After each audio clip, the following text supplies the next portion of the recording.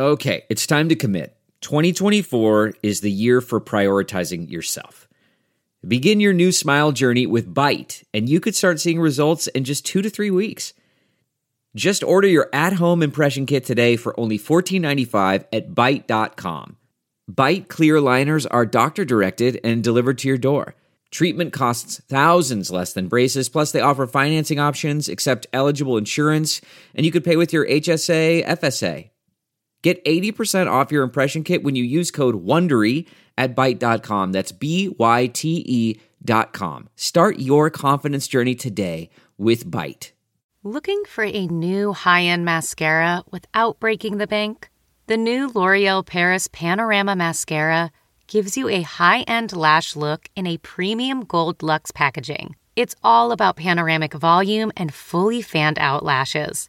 With its tapered brush, the new Panorama Mascara catches every single lash, giving you the false lash look without any of the hassle. Say goodbye to clumps and flakes, because this mascara is specially formulated to resist them all day with up to 24-hour wear. And the best part? It performs better than Luxe mascaras at only a fraction of the cost. You can buy Panorama Mascara on Amazon today. Hi, everyone. Welcome to Dishing with Digest. I'm Stephanie Sloan, editorial director, here with Mara Levinsky, senior editor. Hi, everyone. Well, Mara, we've been on a 2-week break, and I'm so happy to be back. So what do we miss in our time away? Well, Emma Samms wrapped her visit as GH's Holly.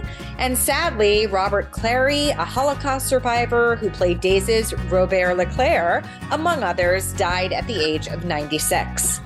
And also, our Best and Worst issue came out. So for the first time ever, we did not name a show Best Show. You know, it was definitely not an easy decision. As you are well aware, we discussed it at length, but it was hard to choose between the 4 soaps on the air. You know, each has its strengths and its weaknesses, and the staff was really divided on which show deserved what would have been the top honor in any other year. Ultimately, best is subjective. So really, whatever show our readers and listeners think is best is ultimately what is best. But it seemed to go over well. I happened to talk to Bold and Beautiful's executive producer, head writer Bradley Bell yesterday. He was thrilled with the issue and the categories that his show got. It was an exciting year for them, as we covered in Best Story, being Finn's death and subsequent resurrection, and, Best Villain in the return of Sheila. Yes, I had the pleasure of writing some bests for General Hospital that I suspected would make 2 very social media active fan bases quite happy. That of Vanna for Best Couple and Sprina for Best Non-Couple.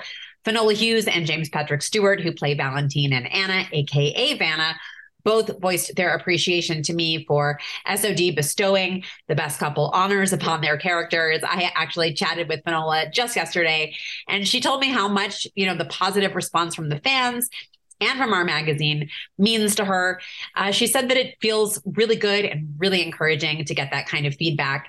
Of course, we also had to bestow some dubious honors with the worst part of the Best and Worst issue. And I will simply say that I found it cathartic to write some of those. And hopefully much, if not all, of what earned worst titles from us will stay safely in 2022. For example, we named Austin and Maxie on GH as Worst Couple, and lo and behold, as of this week, it looks like they are on the fast track to splitting up. Well, we might have been onto something then. I have to for sure give a shout out to Daisy's head writer, Ron Carlivati, who always has the best sense of humor about his soap getting most preposterous plot every year. Salem exists in its own reality, and we give it a lot of rope as a result. But the Stefan Jake switcheroo definitely pushed the boundaries of believability. So, as you may recall, Stefan was dead with no heart. Yet Rolf was magically able to keep him alive for the good fortune, for Stefan at least, of Jake randomly getting shot and Stefan getting his heart and recovering in record time. Yeah, that's a no for me. But Ron and co. did a bang-up job with the conclusion of the double storyline, and who could argue that the comebacks of Christian Alfonso and Peter Reckel as Hope and Bo for Beyond Salem Chapter 2 were the best returns? Certainly not me.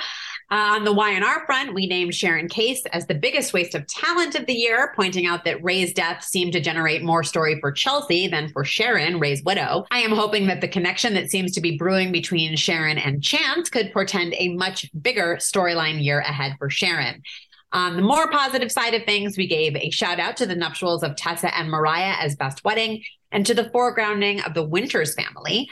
You know, we always do our best as a staff to encapsulate the year and its highs and lows as fairly and as accurately as possible. And I think we had a pretty strong list this year, not going to lie. I mean, I couldn't agree more. And I feel that we've gotten some good positive feedback to let us know that we are not, congratulating ourselves here for no reason. Well, our guest today played a big role in Chelsea's story. It's Jason Thompson, who's about to mark 7 years as Billy Abbott on the #1 show, and who was one of our very first guests on the podcast when it started back in 2018. So let's get him on the line and see how everything's going and what's gone on since then. Hi, Jason. Hi, how are you? It is really nice to see you again. Same. It's been too long, I will say that. Yeah, it's been a very long time. Hi, Mara. Hello, hello. Well, Mara and I were talking about how you were one of our first guests, which was back in 2018. So there is a lot to cover since then, but a lot that we didn't cover the first time around. Okay, great. That sounds wonderful. I can't believe it was 2018, actually. I can't either. So, hey, listen, congratulations. That's fantastic. You're doing it. Yeah, we're still going. Thanks. That's amazing. Good for you. Means so much to us coming from a fictional podcaster like yourself. Yeah, exactly.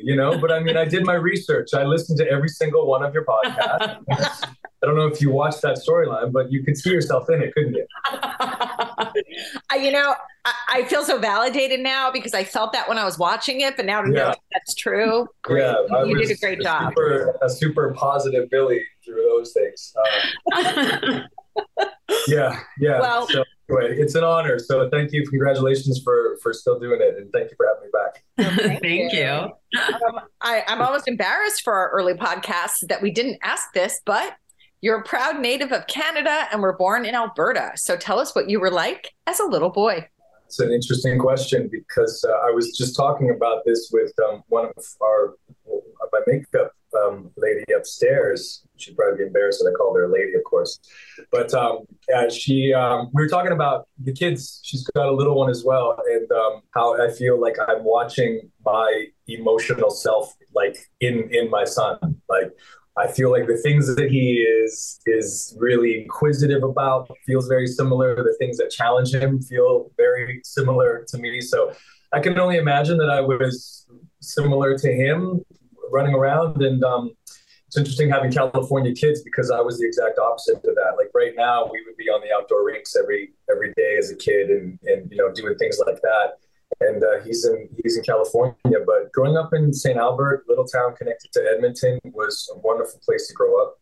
We were outside a lot. I mean, I really wasn't on a plane until I was 18 years old. We camped almost my entire life from childbirth up until that point with my family, my extended family, everything. So it was an amazing place to grow up. And then being closely connected to Edmonton had enough going on where you could go see great concerts and see some art and some plays and things like that as well, which was really cool because that's where I think some of that kind of came from. And then I had the opportunity to leave. So that's where things changed for me. But even when I was in Edmonton, it was, I remember growing up there and thinking there's more out there, but this is really great. Like looking back, I feel very grateful to have my young and formative years being outside, using my imagination, and then as I got older, the opportunity to go do something different. So it was a good place to grow up. Well, your entree into the entertainment biz kind of kicked off when you were 16, working in a restaurant and discovered as a model. Did you have aspirations of being in the arts or becoming an actor prior to that? I mean, quiet ones, yes. Like I wasn't doing plays when I was a kid and stuff like that. It really wasn't. But music was one of those things that I really, really loved. Growing up, there was a lot of music around in the house. My dad played some guitar. We had friends that played guitar around the house. I was in a band in high school, and I really enjoyed the writing process of making music and stuff. And And then I just kind of got into drama class in high school, and then it kind of took a different kind of twist on the emotional life that I felt like I was inside of me. It was a way to kind of explore it, which was great. And then modeling was really another extended opportunity of that. But I knew after a short time that it was my opportunity to get out too. And not only get out in a bad way, but in a positive way, because I knew that if I could get out of Canada and go do my thing for a couple of years, I would learn a lot. Who knows where it would take me. Hopefully I can get to America and get a visa. And that was my way to get a visa. Really, the modeling stuff was a way to me to get legally to America so I could then get into acting class and then be there and not have to go back and forth for pilot seasons and everything else, to learn to live in LA. So yeah, that all started at 16 years old when I was busting tables. Wow. With a guy named Kelly Strait. He was the one that found me. And he found a couple other really great Canadian people and models over the years. And so he came with a reputation. And so I saw all of that as an opportunity, really. Mm-hmm. Well, what did you enjoy and not enjoy about modeling as a career? The same things I really don't like now is really being in front of the camera. Like most of the other things about the modeling business was amazing. I was living in crazy countries and cities and going on awesome jobs, meeting new people, having a different roommate once a week from a different place in the world. It was really, really fun. But I'm not the most comfortable in front of a still camera, unless there's something to it. It's still a little bit uncomfortable for me to be myself in front of a camera, I guess. And that was modeling in a way. I had to kind of look at it differently, but I wasn't very successful at it. Like a lot of people are really, really good at it. I wasn't great at it. I did enough to kind of, keep my head above water and continue to do it. But it's probably the same thing now. It still feels uncomfortable sometimes just being myself in front of the camera. It's easier to be a character. Mm-hmm. Well, tell us about how you went about making the transition from model to actor. Like, how do you know how to do that? So when I first got to LA, obviously I was doing some modeling jobs when I got here. And then I went out on a couple commercial auditions and a couple theatrical auditions through the modeling agency. And one of the beautiful gentlemen that were working in the commercial division kind of pulled me aside one day and said, "Hey, I think you need to get an agent and get into class. You're doing well on these auditions and you've never done it before, so you need to kind of follow this a little bit." And I was like, "Amazing, thank you so much." And so he sent me over to Gersh, a gentleman called Chuck James, his name is, and he was really my first agent at Gersh. And I was in some great hands in the beginning for a while. And so transitioning out of the modeling stuff, there was two things. Every once in a while when I would get a job, that would help pay for the apartment. And then I had other friends that I would work with, like my friend Brian, who was really starting to hone his craft as a photographer and move into that world as like a working photographer. I was assisting him for many, many years. And that was kind of cash under the table kind of thing to put gas in the car in order to go to auditions. So it was a long process. That was many, many years. And then, you do a couple pilots here and there. And then I auditioned for Patrick Drake, and that, changed my life. So here we are. I mean, I guess 17 years ago last week was that anniversary. So, I guess ever evolving, really, but it's interesting to think about. Mm-hmm. Well, it's funny because we are talking to you in between your two daytime anniversaries. So December 7th, as you mentioned, marked the 17th anniversary of your daytime debut as Patrick Drake on General Hospital. And on January 13th, 2023, you will mark 7 years in the role of Billy Abbott on Young and the Restless.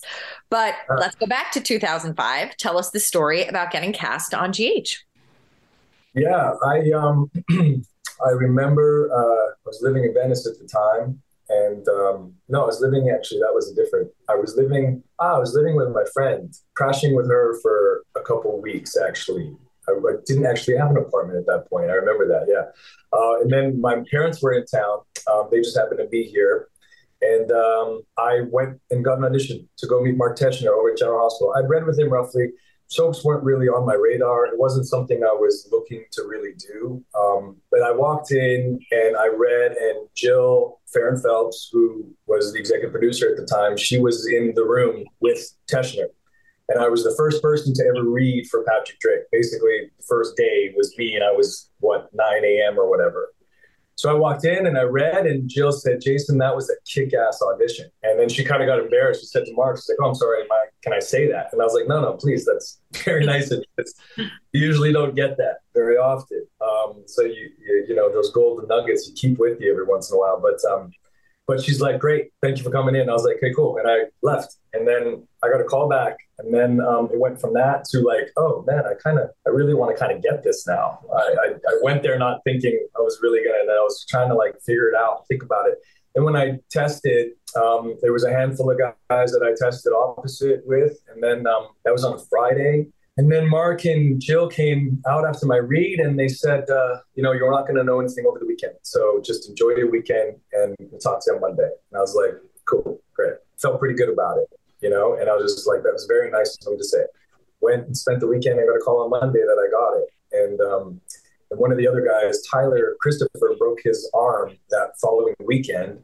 And one of the guys that I tested opposite ended up filling in for him. So the very first day that I show up as Patrick Drake, the other guy that I'm testing with was in the hallway as well. And I was like, oh my God, the test isn't over.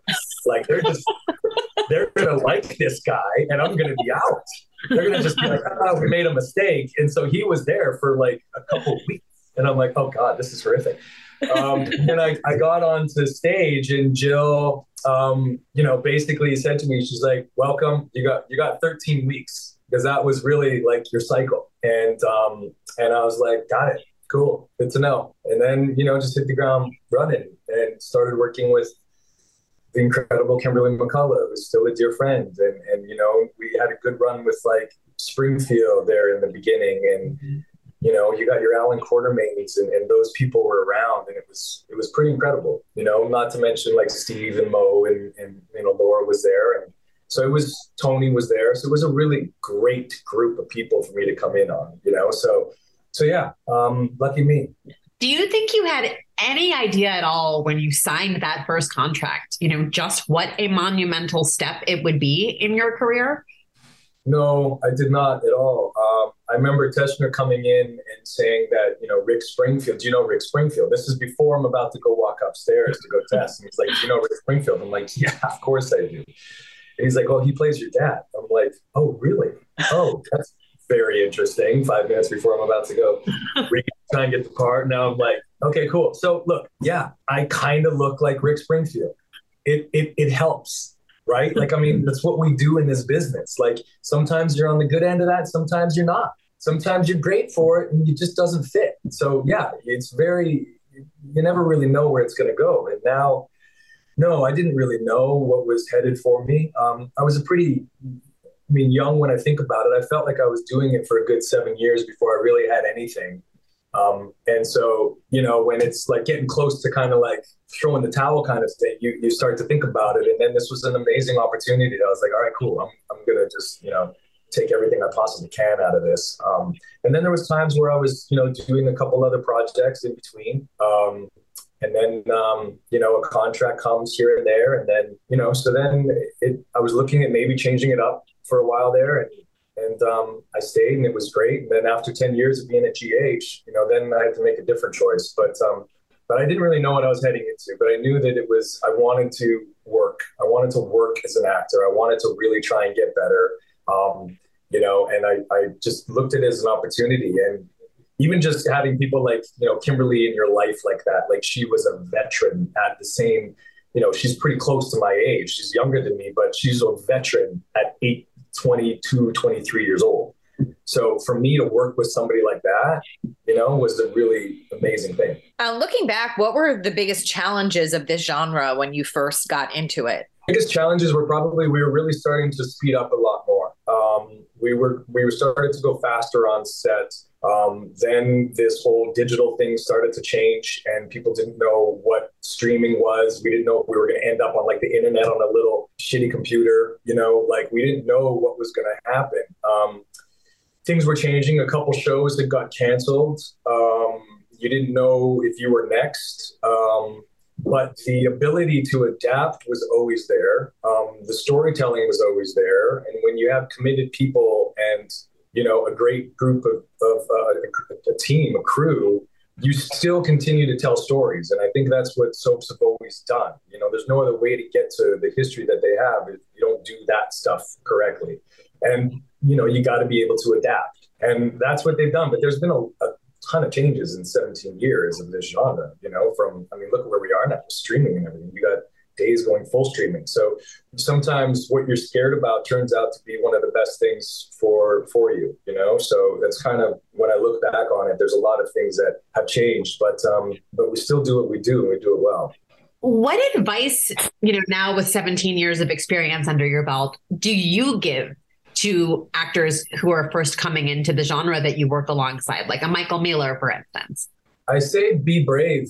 I say don't be scared to make mistakes or to try new things or to allow yourself to, like, you know, explore a little bit more, and have the courage to do that and continue to lead an interesting life outside of this work. Because if you don't lead an interesting life, your characters aren't going to be very interesting either. Mm-hmm. So those are probably the two kind of things. And just, you know, overall, be professional and be prepared. Mm-hmm. I don't think enough actors understand that being prepared and professional equals freedom. And that's what you want to feel like when you're on set. When you're prepared, you're free. You can be emotionally free, physically free to take notes because you know it and you're prepared. So that's probably one of the most important things. But, you know, all of that, be brave, be prepared, and, you know, lead an interesting life outside of work. Mm-hmm. Mm-hmm. And now you mentioned Kimberly. Let's go a little deeper into the Patrick Robin pairing, which GH really struck gold with. Now, when you look back, why do you think Scrubs was as successful as it was? And, you know, was it the story, the chemistry between you and Kimberly? Like, what do you think appealed to the audience so much? Yeah, honestly, with a little bit of perspective, I think it's all those things, you know. I think for doing this for the amount of time that I have, and you know, chemistry has a pretty important role in this. And that can come in a lot of different forms, of course. But when you've got the support of a writing team and a producing team, and they click in, and a network, of course, that they click in that there's something there, you got to have the courage to ride that out, you know, and to really kind of lean into it, because it can take you in places that you didn't expect. And that's really exciting. And that's honestly what I think we do well. Like, as an actor, I like to know where I'm going, so I can try and plot it personally and emotionally for myself as I go. That's how I like to work. It allows me to be emotionally connected to what's happening in this moment, not thinking too far ahead, but also being able to craft it a little bit. And so when you do that with somebody else that works that well, like that way, and Kimberly was more that method kind of way of like she's very, very great at being in the moment, but she knows direction clearly because of her new career. She knew where to be emotionally in scenes and how to tell story. And so I learned a lot of that from her. And then you had guys like Maurice who were, you know, taking it pretty serious, and bless him, you know, and it wasn't easy work for him. But I appreciated so much of what he brought in that kind of way. And then you had a guy like Tony that was kind of the master of both, you know, like he really knew how to tell story and allow Luke to be big, but also extremely emotionally connected to his work. So when you have people around like that and you see and you get good writing, it works. And I think that's when you have like the history that Kimberly had and the reality of her character and the HIV storyline. I mean, it hits at the right time. And I mean, it's not about me. There's so many other things that have to happen in order for that to work. But I feel like I can look back at that constructively and say that I was a successful pairing at a great time in the history of that show. Like that was a nice moment that show had. So it's cool. You know, you've said before to Digest that you feel like sometimes chemistry is just naturally there between actors and sometimes you have to work for it. I'm curious what it is that you think you as an actor can do to build chemistry or enhance chemistry that maybe needs a little helping along. Well, you can be very interested in the person. You can do what you can to become interested in your partner. And there's a lot of ways to go about that. You can connect from, you know, it depends, obviously, you know, there's different rules nowadays for things too, like in a certain way, like there's distance we have now, but at the same time, you can become interested in the human being that you're working with. And I think that can, in a lot of ways, you will find a lot of similarities if you're open. And there's a certain amount of trust there. And you can build chemistry that way. You'd be very surprised how what you can kind of emotionally come together on. Maybe it's having a kid, or maybe it's the loss of a parent, or growing up at a certain time, or love of a sport. And there's certain ways that you can do that. You just have to be interested. It's kind of like giving advice to younger actors or whatever. I was in an amazing acting class for years with this woman called Sharon Chatton, and that's what she talked about. She talked about just being interested in life. And so not all the time is it there. Sometimes it's incredibly natural, and it's just there and it feels good. And you can allow that to just be there. You don't have to dissect it. You can just let it be there. And then sometimes you got to try and build it.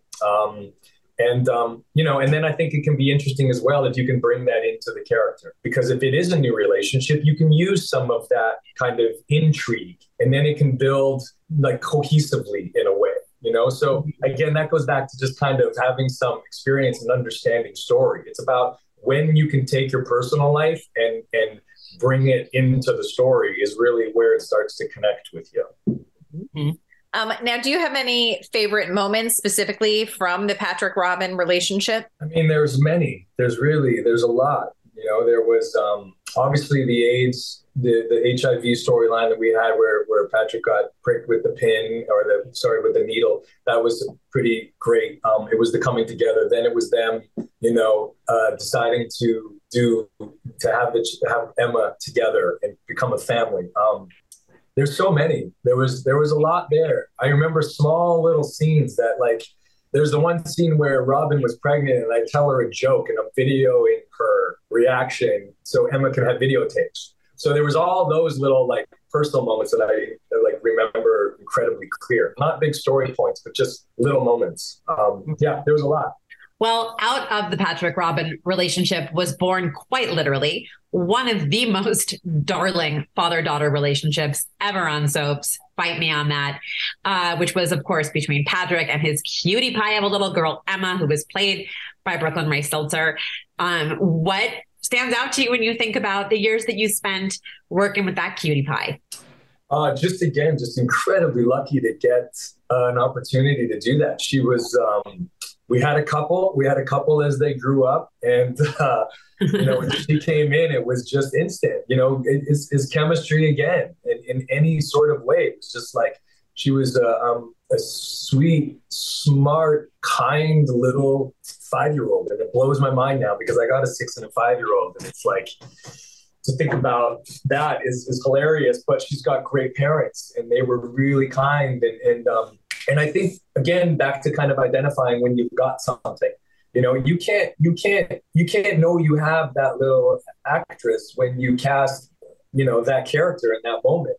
For the first 3 weeks, I don't think she said a word. Like, you don't know what you have there, but it starts to show you, and you have the courage to follow it. It's what happens. That's kind of like when you're trying to, really take in the atmosphere and the process of it, because not only did it worked on a screen level, it worked with us personally. She was very sweet. Her parents were great. I was able to really we had a lot of trust. So we were able to talk about things to build on our chemistry, but to also you also had Kimberly, who had been in that position. So she knew kind of how to talk to her in a way that was supportive. Mm-hmm. And a change in culture as well, because the culture that Kimberly grew up in was totally different.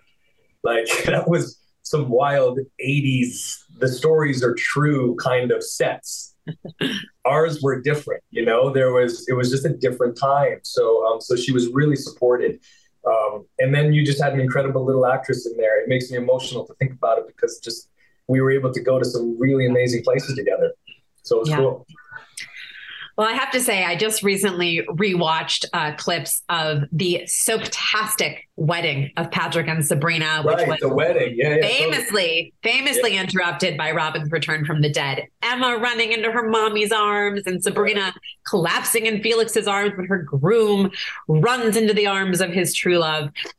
One thing that really stood out to me is how freaking fabulous you were. Do you have any specific memories of shooting that episode? I have one very specific memory. It was when Patrick turns around and notices Robin there, and that whole like shot of him walking down the aisle. We did it once, and then Frank came out and he's like, beautiful. He's like, and I think we got to do it again. I'm so sorry. I'm like, sorry for what? This is the best thing in the world. I get to do it again. Like, it's amazing. It's like, that's what I'm supposed to do. I'm supposed to have to do this 5, 6, 7 times. The fact that we do it once is ridiculous. It's kind of, that is the weird thing. It's not the fact that you're asking me to do it again. This is what you train for, to be in these moments. You know how iconic this is. Like, if you don't, you're not giving it the amount of energy that it needs, So sometimes they come out of the blue. Sometimes that this is one of those things. So, so that's a very specific moment. Yeah. I love that.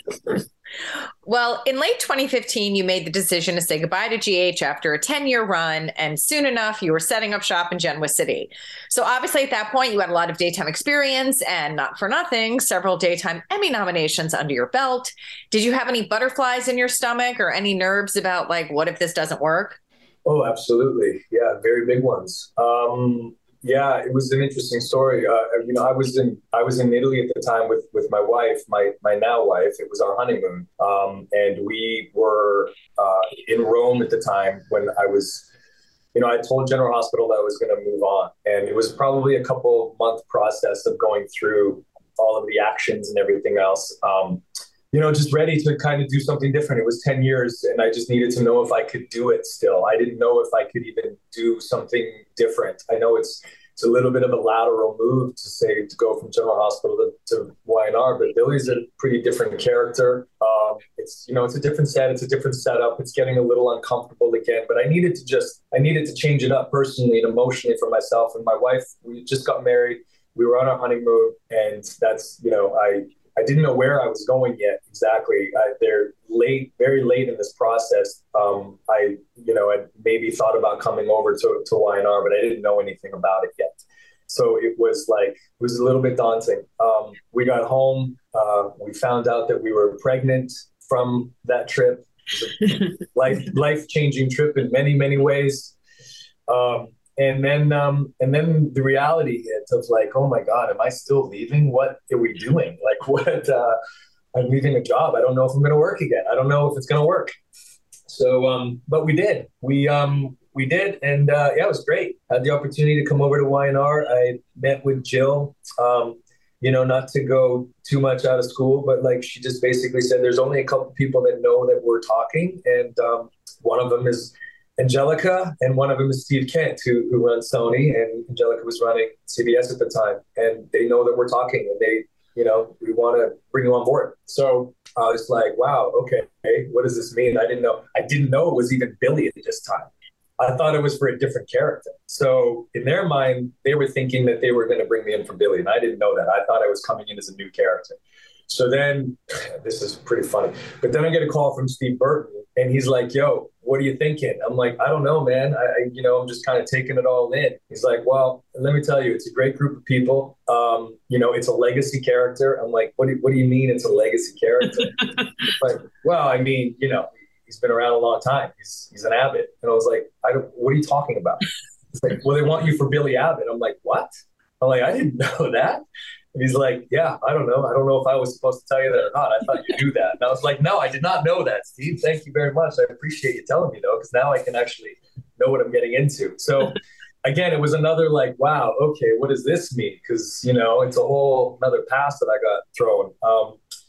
So I just remember it with fondness. I remember just the time that we were open for change, as a family. And it was good. And so we said yes, and I had a couple weeks.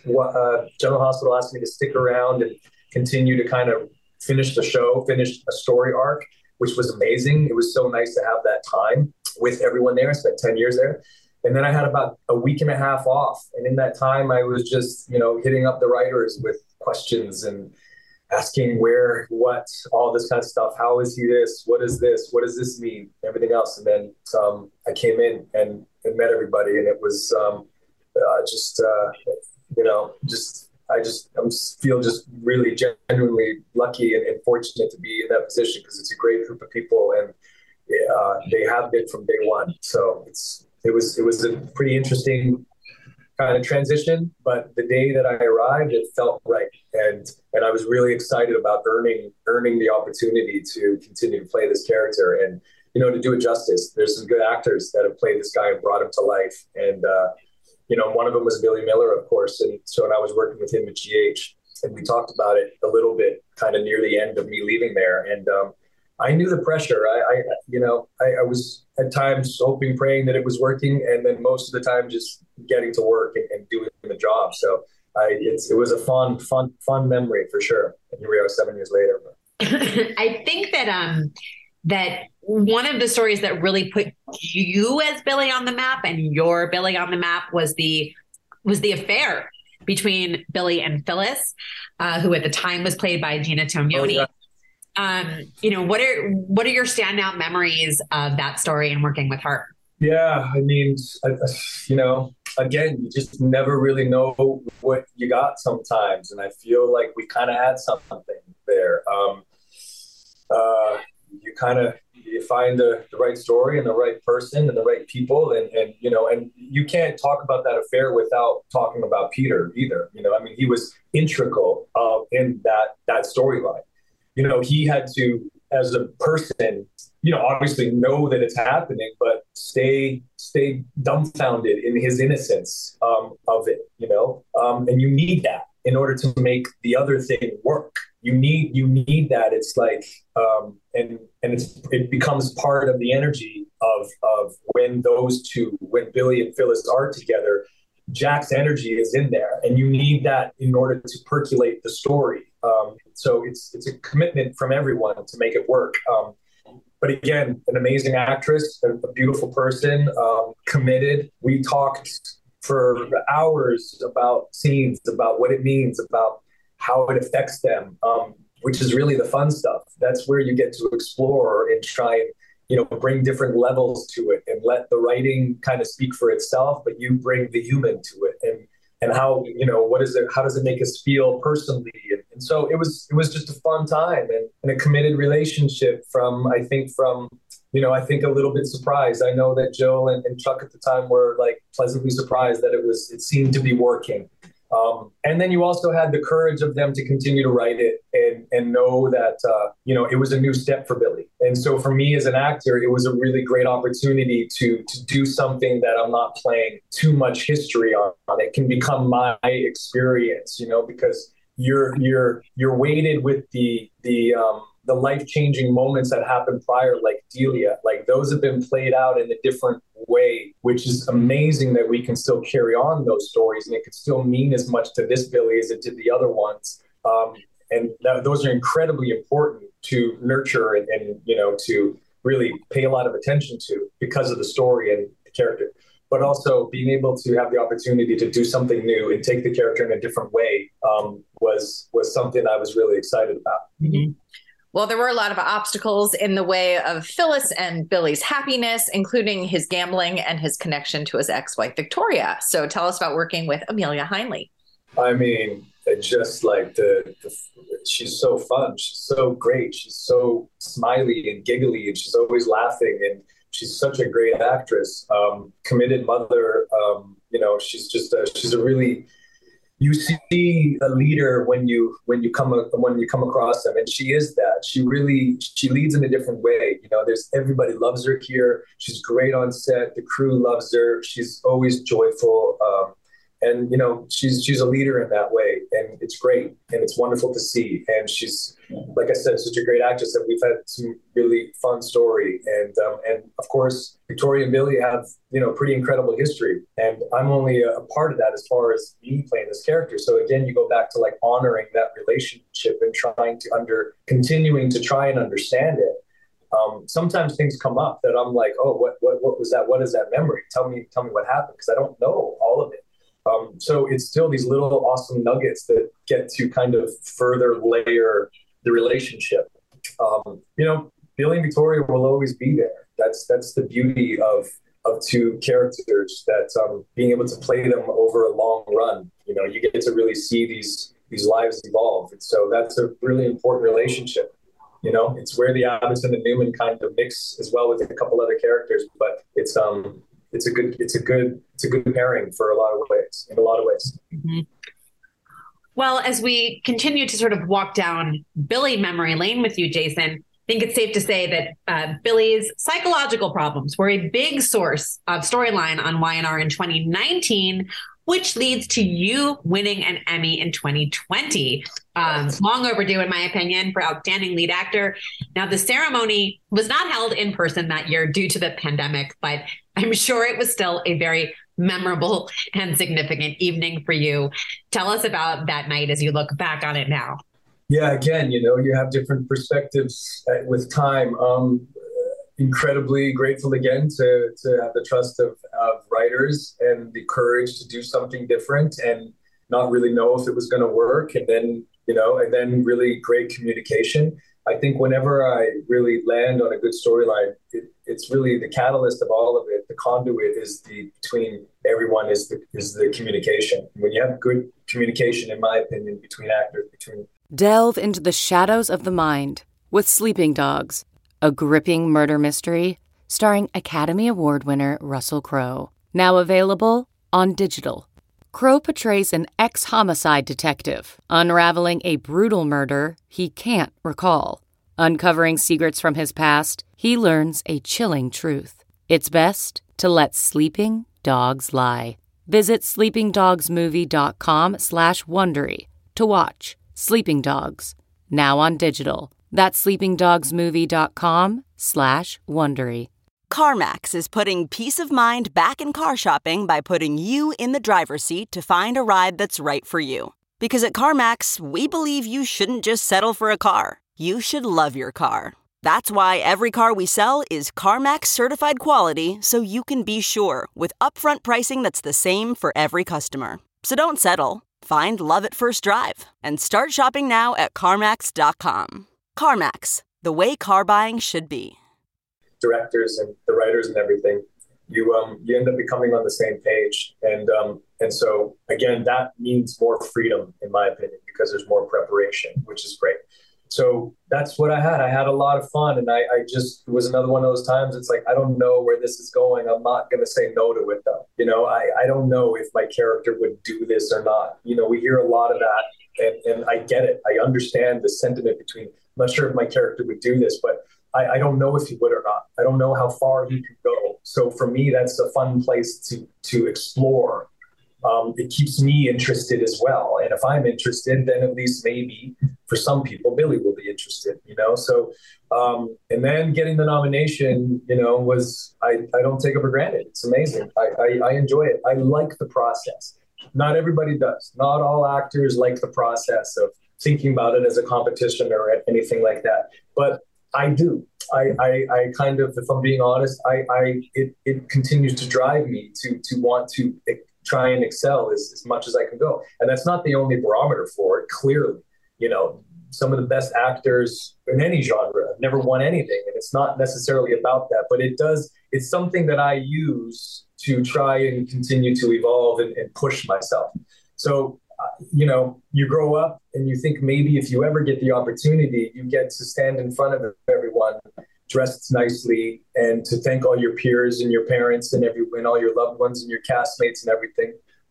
And that didn't happen. So I was in the living room of our house during lockdown with my family and one family member watching it on the computer, with my kids watching a cartoon in the background, and with a speech that was recorded about 4 days prior. It was a trip. It was an absolute trip.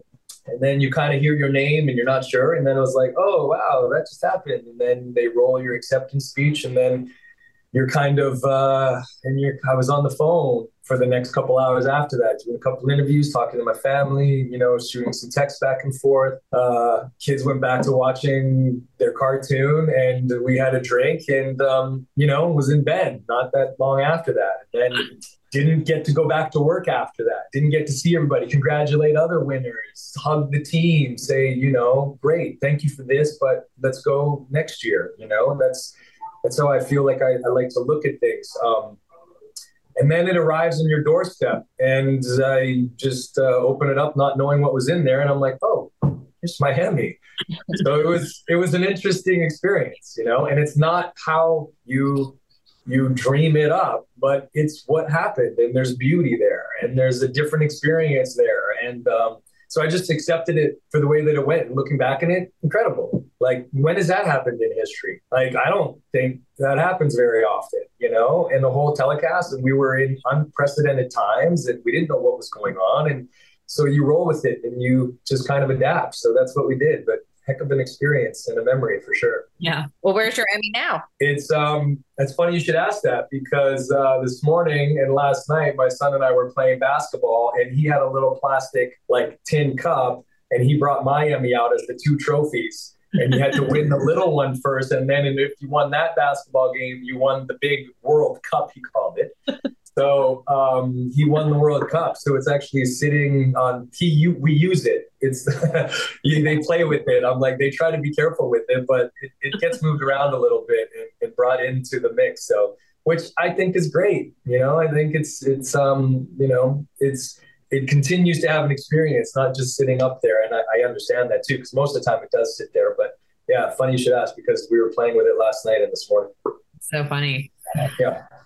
Oh, goodness. Well, Billy wrestling with the loss of Delia, his anger toward Adam, that was also, a big thrust of that Emmy winning work. So tell us about working with Mark Grossman, who plays Adam.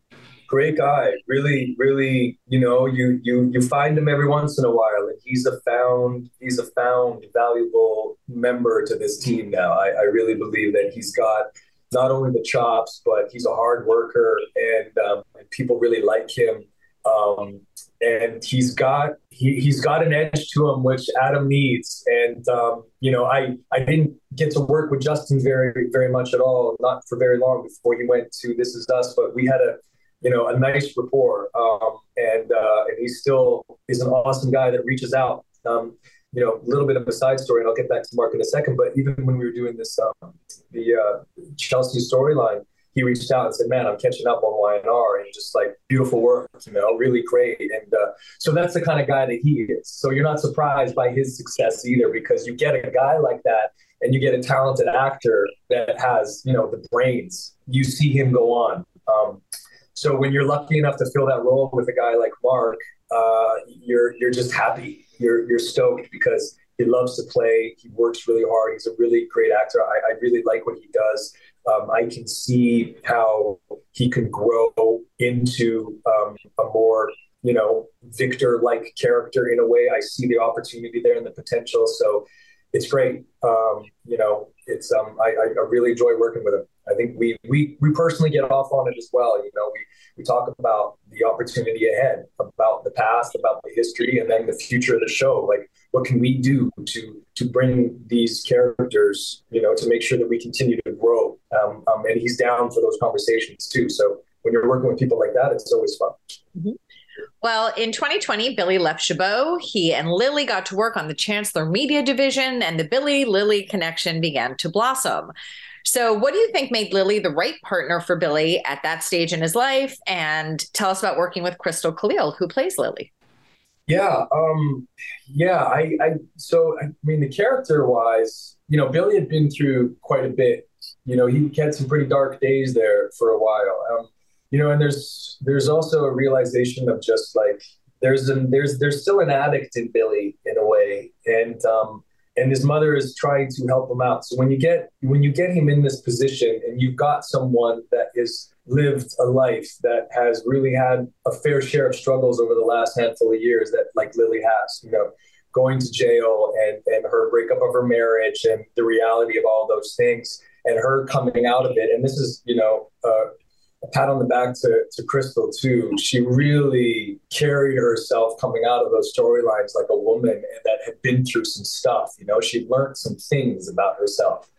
And Crystal is that way. She's a seeker of that kind of knowledge. And so you had someone that came into his life that like took up some space. She was her own person. And I think he really admired that about her.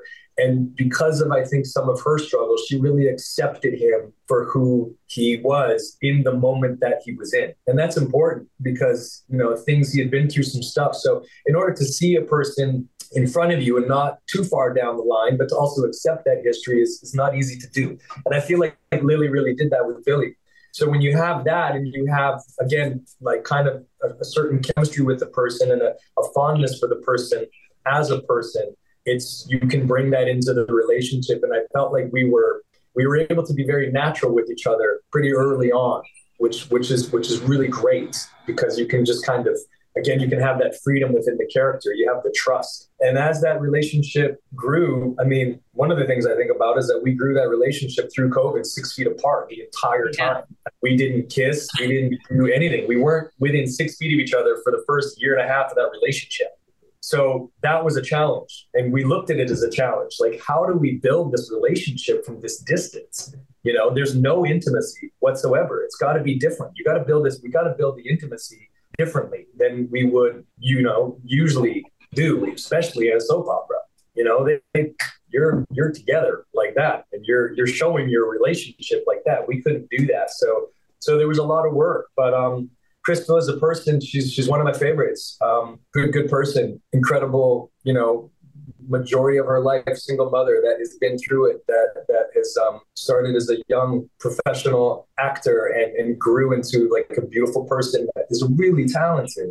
Crystal's a really good actress. And so, you know, on a personal level, I've enjoyed every minute of it. I've really enjoyed the character. I personally think there's a hell of a long runway with them. I think that could go places and something that we can either continue to grow or go back to at a certain point. But I think that we built a good foundation there between those two characters and not too much love loss in a way, you know, so there's still some respect there, which is also not the usual. But, you know, Crystal's a person, great, love her, one of my favorites. And I think the characters, too, they work well together. Well, speaking of no love lost, over the years, there has been very little love lost between Victor and Billy. But tell us about working with Eric Braeden, who plays Victor. Oh, man. So there's two actors that I've worked with that have something that you as a young actor or an older actor want. And the first actor, I remember seeing it in person, was with Billy D. Williams when we did Night Shift. Mm-hmm. He didn't do anything. And it was so apparent to me watching him that he was just there and he didn't do anything. And Eric is similar to that. And some of that is a cultivating of a character over time. Some of that is a smart man that knew how to build story, that learned, that gained the trust of executives and to be able to craft. So some of that is a little bit of like nurture and nature in a way, as a personality would be built, but also incredibly talented. I mean, Eric's a wonderful actor. I really do love working with him. I don't really know what's going to happen, which is great. Again, it goes back to having that freedom to be able to just be there and allow it to go where it might go and not construct it, not hold it, you know, between the guardrails all the time. Sometimes we have to, but I love working with him because he's a guy, when he's sitting there, sometimes you're like, he's not doing anything. And it's everything. And it can be kind of frustrating because he's like, oh, he's so good at doing nothing. He has an ability to put the scene on his time. And that's a character thing as well. And it's something that I really admire. And Billy D. Williams used to do that too. He would put the scene on his time. And Eric does that. Mm-hmm. Now, 2022 was the year of the podcast for Billy, as we've already discussed, but it brought Chelsea more into his orbit, and their connection has been the focus of so much story in recent months. So what has it been like to work more with Melissa Claire Egan? Wonderful. Again, such an accomplished actress, you know, and someone that's been in the business for a long time. Someone that knows how to tell stories, someone that knows where her wheelhouse is, and is ready to go there. And what she did with this storyline, the last couple of months here, it was absolutely beautiful. She was there, she was available, and she really crafted something. And of course, it doesn't take one person. The writing has to be there. The directors worked very, very hard on some of the most integral moments of the last couple months, storyline wise, and everyone was in on it. And but Missy was the one that everything was filtering through, and it was beautiful. She did such a great job. She made my job so easy. Talk about just trying to be there for someone and looking into the eyes and suspending belief and just putting yourself there. How difficult would this be? So that's fun. It's amazing to be able to do that. She's been incredible. And again, another young mother that has had her struggles in that world and just loves it. We talk about that a lot. You continue to build and find little things about a person that you really love. There's so much to love about her. So it's been really, really fun working with her. If I asked more interesting questions on the podcast, maybe I'd still be doing it. Maybe this is what we, I felt like we could have had some of those characters in on that podcast. I could have talked to Victor like this and be like, what were you thinking when you did this, when you did that? That would have been fun. Yeah. Right. But anyway, yeah, it was another great opportunity. You don't know. And that was a challenge, sitting in that room, your little booth by yourself and having no one there trying to speak to an outside audience. I mean, what it's like, but it was an interesting time to do those podcasts as well. I enjoyed it. So the emotional apex, thus far, I would say, between Billy and Chelsea happened in those pivotal scenes on the roof. What stands out to you about the experience of shooting those with Missy? I think just the vulnerability of the storyline, how precious it was, is how important it was and still continues to be, how topical it is, how kind of serious it is. Again, you kind of think of it from an emotional place, how scary it would be. So when you take all those things and you realize what you have to put in the stew in a way in order to make it work, because it is delicate, the writers and specifically Josh and Missy, they talked a lot about just making sure they did it with respect and honesty. And they really did. I think that there's some really beautiful moments there. There's 2 times in my 17 years now where my social media took the blast that it did on a day. And the only other time that it was like that was when Robin and Patrick at the wedding. That when my phone kind of blew up, and then the day it was when Robin died in the explosion. That was like just social media, but social media wasn't even quite as big as it is now. But this was another one, but it was different because people were really reaching out and commenting on the work itself, but also just being incredibly vulnerable to the reality of the story that we were telling. And some of the tweets and the messages that you get are just, this is my life. It's difficult. I don't know what to do. I got help to, my family member. Like it was, I had to kind of prepare myself to open up my social media in those days just to try and take stock of the moment in a way and just be, prepared for what I might read. Because you can come across some pretty serious things there of people maybe even reaching out to you. And you don't know. So there was some moments there was like, wow. And then, Missy would be like, gosh, did you see that one? I was like, yeah, that's, hard times, So when you take all of that in, I remember the night that we shot that Missy was standing on the ledge, everybody was in. It was, you could hear a pin drop when we were shooting. Steven, our director on the day, lighting crew, camera crew, everybody was just there. And when we took the second to break, we exhaled, we released a little bit, producers would come out, we'd talk, we'd take 5, loosen up a little bit, and then it was batten down the hatches again. I think everybody was on board for it. So again, you don't always get those opportunities, but when doing it for long enough, as Missy has as well, and most of our crew, you realize when it's time to kind of buckle down and tell the story, and just to be there and open and honest as you possibly can. So the best of it. That's what we do the best, I think, is stuff like that. Well, we've seen over the course of this storyline, Billy and Chelsea forging a new kind of emotional connection, and that presenting some tension in the Lily-Billy connection. And I think, the notion of a romantic pairing between Billy and Chelsea is challenging for some viewers because of how they first came into each other's lives, because of what she did to him in Myanmar and after. What is your take on that, and whether there could ever be, a truly healthy relationship between Billy and Chelsea? Yeah, I mean, it's tough. It's tough because there's a lot of, it's even difficult for me to speak on because it's like, it's so delicate. You're talking about, some pretty sensitive storyline points that people take very serious because they have personal stories that are being kind of reflected upon and brought to the surface again. It can be very, very triggering for people. So you got to be delicate. You got to be careful. I think you also have to try and mix in a little bit of that suspend belief and just kind of tell a story and maybe if you're lucky, give something for someone to believe in, but it's not going to work for everyone. It's not going to work for 100% of the audience. It's whether it doesn't necessarily work from from a story standpoint, or from a personal standpoint, or from just like someone else's personal history, it doesn't work for them.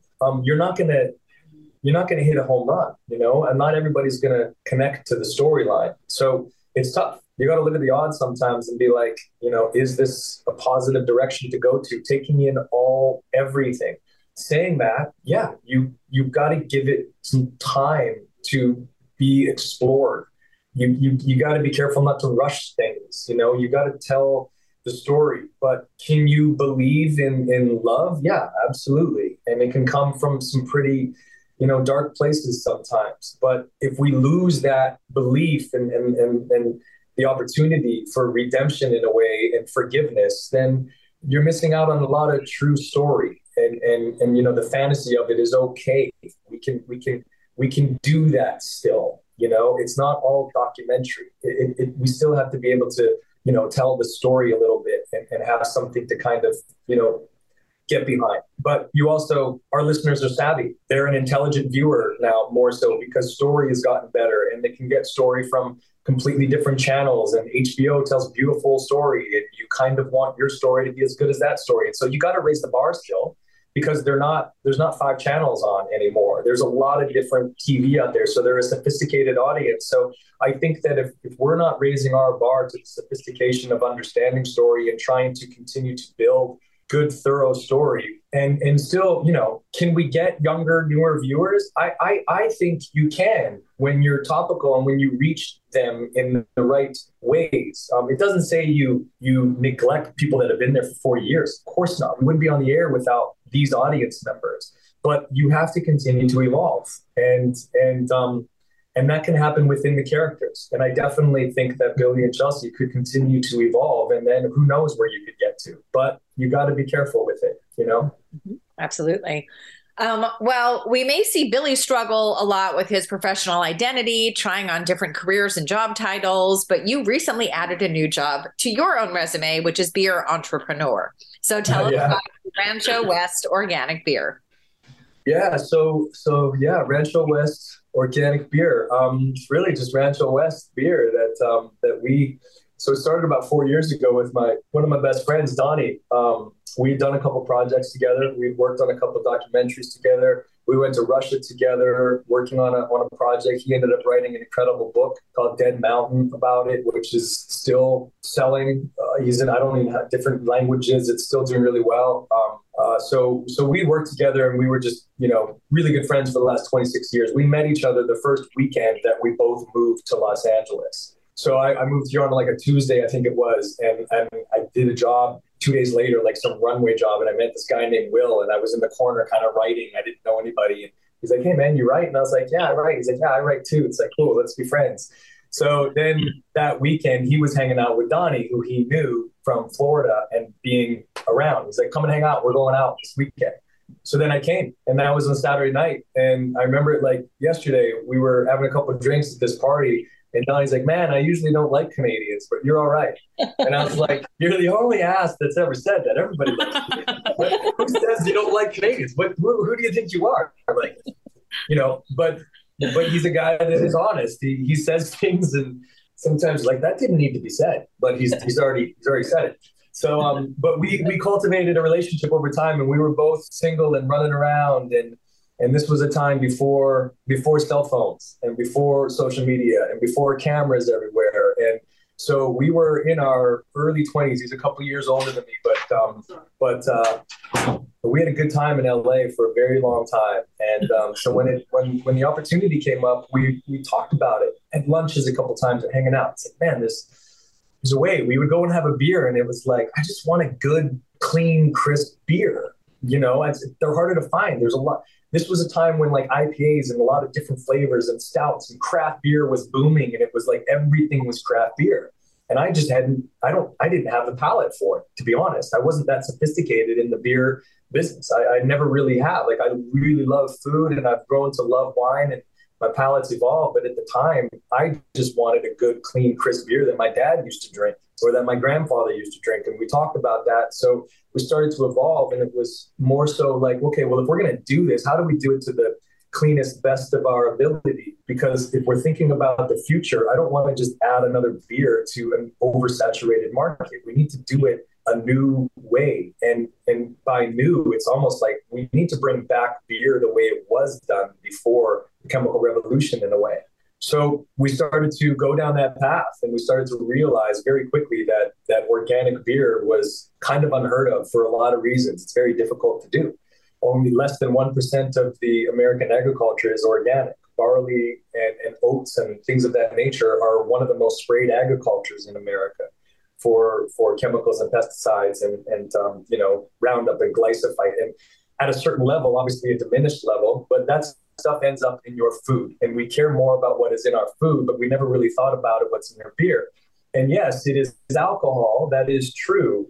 So it's not like necessarily really great for you from the beginning, but at the same time, it can be done cleaner and better tasting, and also cleaner from the soil standpoint. So our mission became very clear. How do we craft the cleanest, best tasting beer we can, from soil all the way through to like your palate and your taste and your experience of it? So that became the catalyst for Rancho West. And then we started, living it and breathing it and designing it. And our wives are partners with us. They have, they have contributed incredible things already. My wife has a lingerie line, so she knows production from an apparel standpoint. So she works a lot with our apparel brand and like our merch side of things. They bring taste. Donnie's wife, Julia, she's an artist as well, and we've been friends for a long time. So they bring a little bit more femininity to our brand, which I think is missing in the beer world. And we find a lot of women are really enjoying our beer.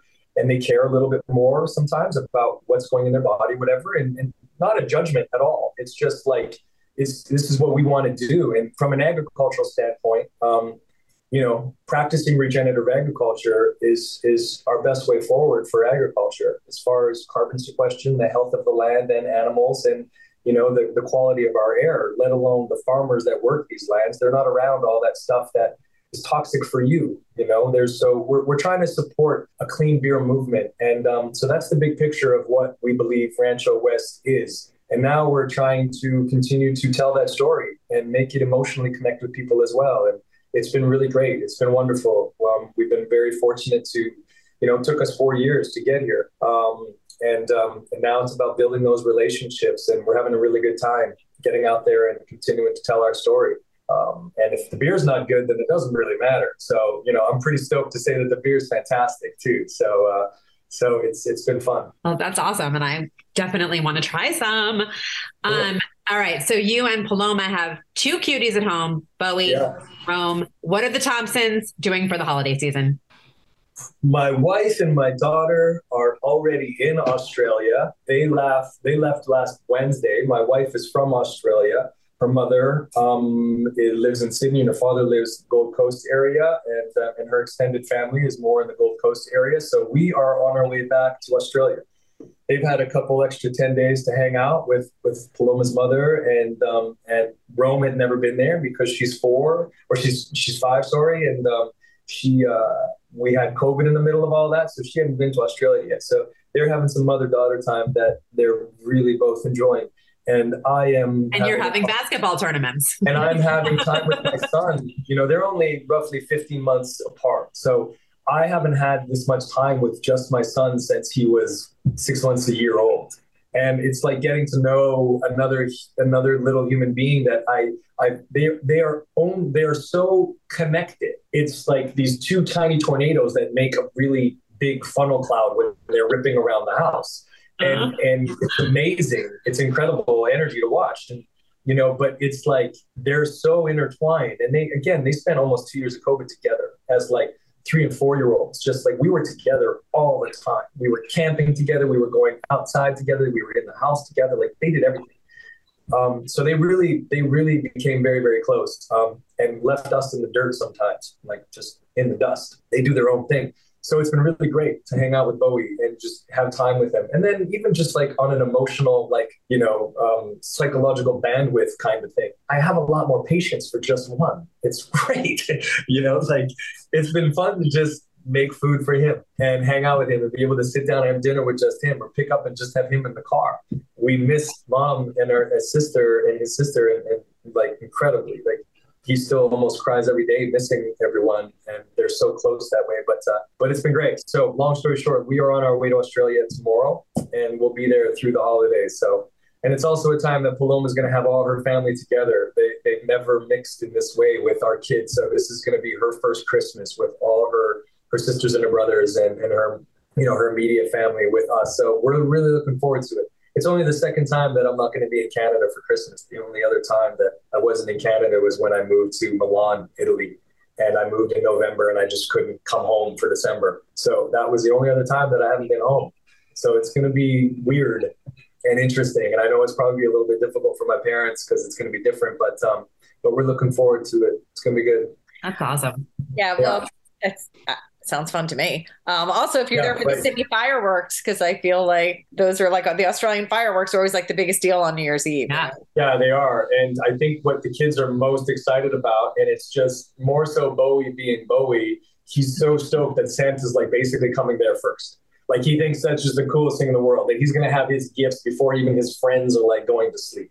Yeah, he's so excited. He's so excited about. He's like, and we get our gifts first. So in all the world, Santa's coming to us first. He's like so excited about that. I love that. Well, before we let you go, you know, you're about to enter your 8th year as Billy. What are your hopes for, you know, the coming year as we're set to hit 2023? You know, honestly, just continue to evolve in the character and get lucky a little bit with some great story, and, you know, continue to evolve, you know, stay interested in the job, stay interested in Billy, stay interested in, you know, and excited about coming to work. If I can do that as a person, then I know that Billy will have fun as well. And that's important. So, you know, I think that he can go anywhere. I believe that this guy can zigzag all across the board. And I look forward to those opportunities.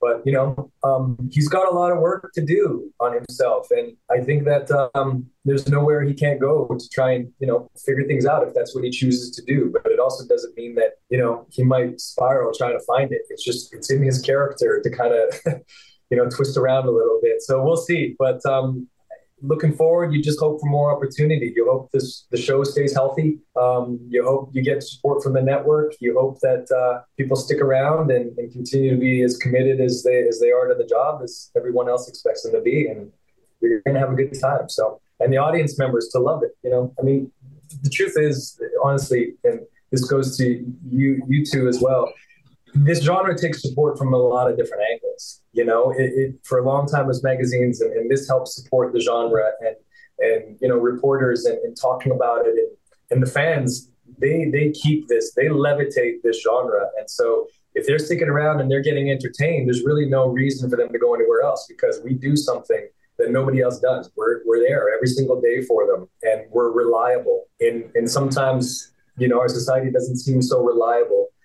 And I think that if we can continue to be there for people and keep them entertained, then we can keep doing this for a very long time. We have a formula that works. So thanks to the both of you for that as well, but and also to the fans. It's like together we can continue to do it. Mm-hmm. Yes, and you will be 50 years running, as you hit 2023. Yeah, and I think if everything goes correctly, I'll be pretty close to 50 years old by the time this contract's done too. So it'll be a couple milestones if we can continue to do what we do. Well, very nice. Welcome to the club. Yeah.